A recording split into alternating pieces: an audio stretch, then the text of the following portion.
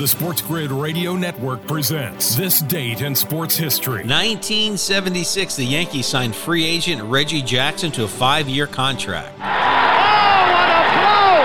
What a way to top it off! Forget about who the most valuable player is in the World Series. Following his MVP performance in the 77 series, the Reggie Bar debuted on opening day in 1978.